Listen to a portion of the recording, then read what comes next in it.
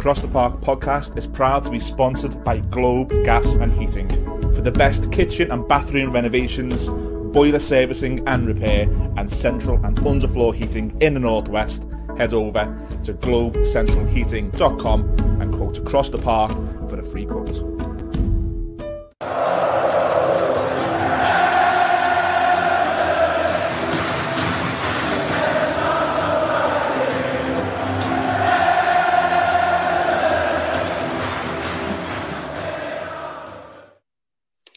Hello everyone, welcome back to Across the Park podcast. Delighted to say the international break is over. Always seems like a long week, particularly this early in the season. This is our opposition preview, so delighted to be joined by Tom Canton from Gooners Talk. Tom, thanks for joining us. Pleasure, mate. Always happy to be here. How have you found the international break? Terrible. Absolutely terrible. I can't stand international football at all. I just, I can get up for a World Cup or a Euros, but these qualifiers and nations leagues and things like that, I find it insufferable. And when your life is focused around football, it's tough, very tough. Amen, my friend. So as I say, delighted to have Premier League football back, and we're back at Goodison. 4:30 kick-off this weekend or this Sunday against Arsenal. Now, just before we get into things, Tom, and the idea for any of the Blues who are watching this, or the Arsenal fans or the Gunners, is we're primarily going to focus on the opposition, in this case Arsenal. So Tom, listen, from your point of view, massive season for you in terms of progression last season. Ran Man City very close, somewhat disappointing I guess, but at the same time huge progression under Mikel Arteta. Good start as well, would you say, apart from the slight blip against Fulham? Yeah, I think so. I mean, there was quite a bit of a meltdown, I think, from the Arsenal fan perspective after the Fulham result. But I mean, in essence, Arsenal have gone unbeaten in the first 4 games. They've only dropped points in 1. They've deserved to win every single one of the games they've played. So all the signs of positivity are there. If they beat Everton this weekend, if they win the North London derby the week after, it would be a better start than the first 6 games of last season. So that kind of gives some context as to kind of the record that Arsenal are looking to achieve this the start of the season. But of course, the record that we've got at Everton is very bad. So that's certainly going to be in the minds of Arteta and the players. Yeah, that's slight encouragement for us, but I wouldn't say it's any more than that at this stage. We've obviously had an extremely tough time, not just the start of the season, but most of last season. But again, just going back to you guys, from the first four or so games, have there been any differences you've seen in the Arsenal team this year versus last year? You've obviously pointed to the difference in points tallies, but anything in particular? Yeah, well, Arteta started the season by trying to structurally change things quite a bit. Granit Xhaka obviously left in the summer for Leverkusen, and that left quite a hole in the 11 because he was so big for us. 7 goals, 7 assists last year across all competitions. And we've brought in Kai Havertz, who has been divisive, to say the least, with Arsenal fans. There's been some good things. He had a good game against Crystal Palace and was really important to that victory. It's what he did off the ball. And of course was very, very different to that performance against both Fulham and Man United, where he didn't have the best of games at all. And to be honest, it was against Fulham in particular, and actually I suppose more so against Man United, it really was a case of we need to get this guy off the field because you need to protect him in some senses. He had that air shot. He gave the ball away to Eriksen, which led to Man United's first goal. The penalty that wasn't given, that could have been a really big moment if he'd have won that penalty, and if he'd have scored the opportunistic shot in the first half that he sadly mishit as well, that could have been big for his confidence. But whether he plays in this game on Sunday, we'll have to wait and see. But yeah, Arteta tried to change formations with Partey at right back. He's now injured, so won't be available. And I think we will go back to the usual of Ben White at right back, and Gabriel comes back into the defence, Zinchenko and Saliba. So Partey being out, I think, will probably please Arsenal fans in some ways because it means the structure returns to something akin to what we saw last season. But missing Partey is a big miss because he is a huge player for us. Sure. Just touching or going back briefly to the very start of the season, you obviously lost Julian Timber really, really early, which seemed to be a big, obviously it was a big loss. It was a huge signing for you in the summer. There's been a little bit of indifference, it seems, from the Arsenal fans in terms of opinion of who plays in his position, long term or certainly throughout the season. Where do you stand on that? And I guess what are your options? Yeah, it was such a blow. I mean, he was my signing of the summer because he'd been that good. And even though he was signed playing all of the Eredivisie matches for Ajax last season at right centre half, he came in and started at left back. He played at right back during pre-season as well. It certainly seems like Arteta saw him as a fullback. And with Zinchenko out, it meant that, we had to use Tomiyasu in the second game against Palace, who got sent off in rather harsh fashion. I think most people agree with that kind of second yellow card. And then the third game against Fulham, Kivior started at left back as well. So in the first 4 games, we've had 4 different left backs start every single match with, of course, Zinchenko starting against Manchester United. I think Zinchenko will continue. He is the best of what we've got. He allows Arsenal to play the most progressive football. He's the best at inverting into kind of the midfield role that Arteta likes him to use that position for. He's on great form through the international break he scored against England, of course, so that he'll be on a quite high from that result, and the draw as well, which was a really big one and a big point for Ukraine, who are ahead of, I think, Italy in the group for the qualifiers. So it was a really big result for them, and Zinchenko will ride that wave somewhat. So it's important, I think, to see him as the starter, but that Tomiyasu had a really good international break as well. He was brilliant against Germany for Japan, playing left centre half, though, instead of in a fullback area. And Kivior actually scored for Poland, but it was sadly ruled out against Romania. So they've all had kind of really interesting international breaks, but it will be Zinchenko that starts there. Fair enough. Speaking of another player who's probably got a more difficult journey back. He played for Brazil, or played a part of the game for Brazil last night, Gabriel Jesus. Obviously, Eddie Nketiah has come in. Last season, he came in to kind of fill the boots of Jesus, but he seems to be competing more as, like for like, not like for like, but he's certainly competing for that shirt this year. Where do you stand on Jesus or Nketiah, or is it horses for courses? Yeah, it's an interesting one because obviously Jesus came on against United and scored, and Nketiah had a really good game despite not contributing a goal or an assist, but he obviously was involved in the build-up for the quick Ødegaard goal in response to Rashford's opener.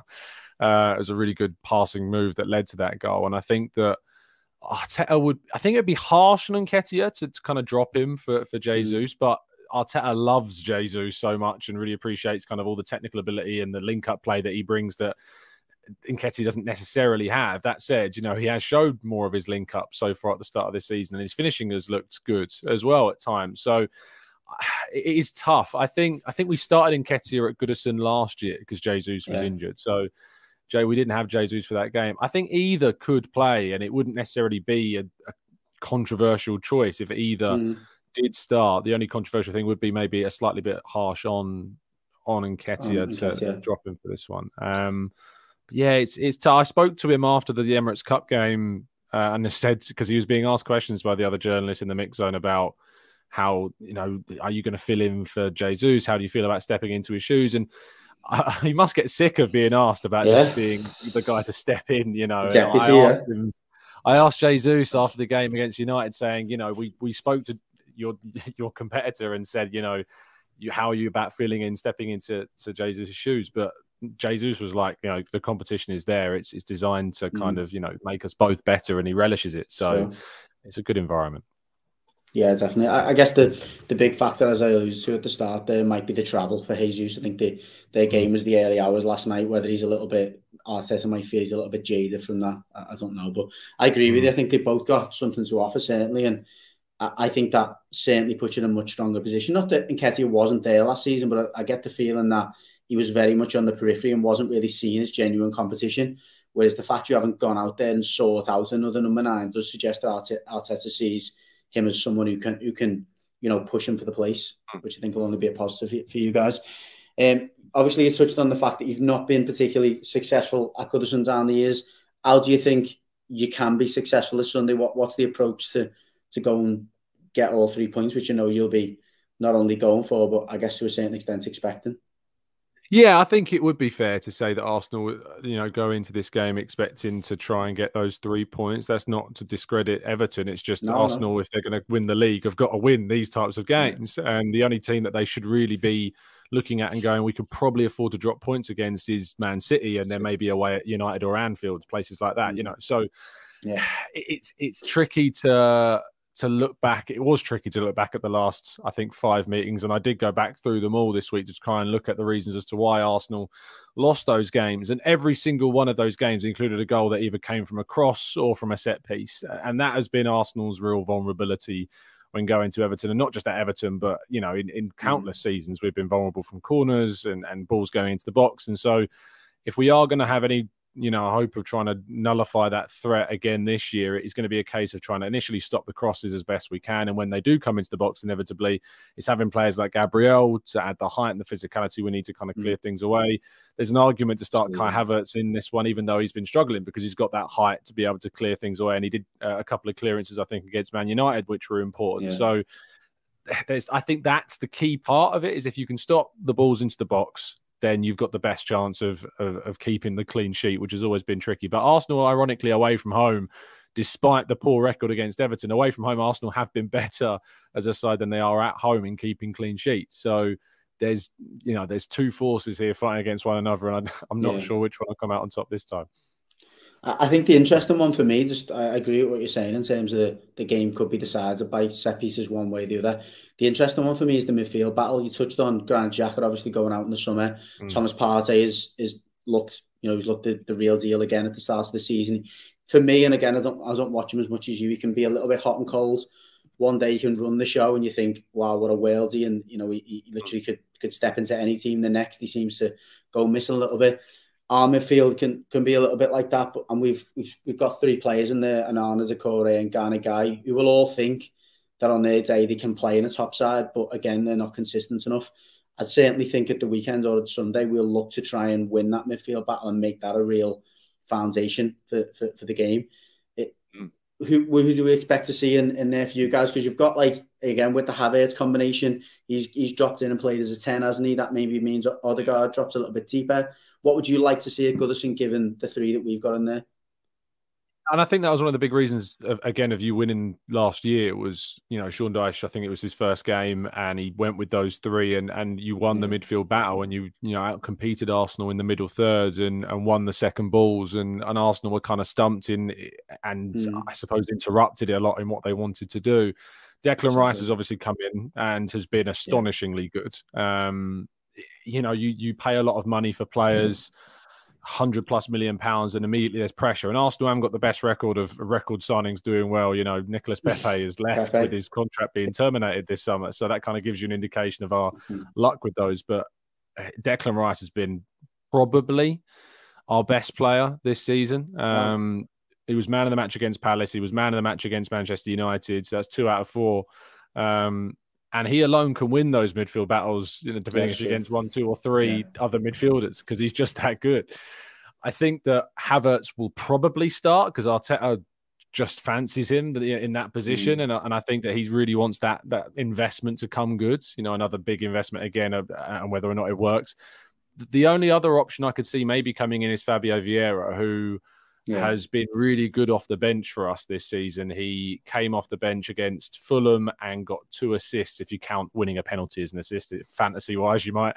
But he got a great pass into the box for Nketiah. He won the penalty for the equaliser. And then, obviously, he set up Gabriel Jesus against Manchester United and looked good again in that game from the bench. And a lot of fans have said, well, Havertz is really struggling. This guy is putting in the performances.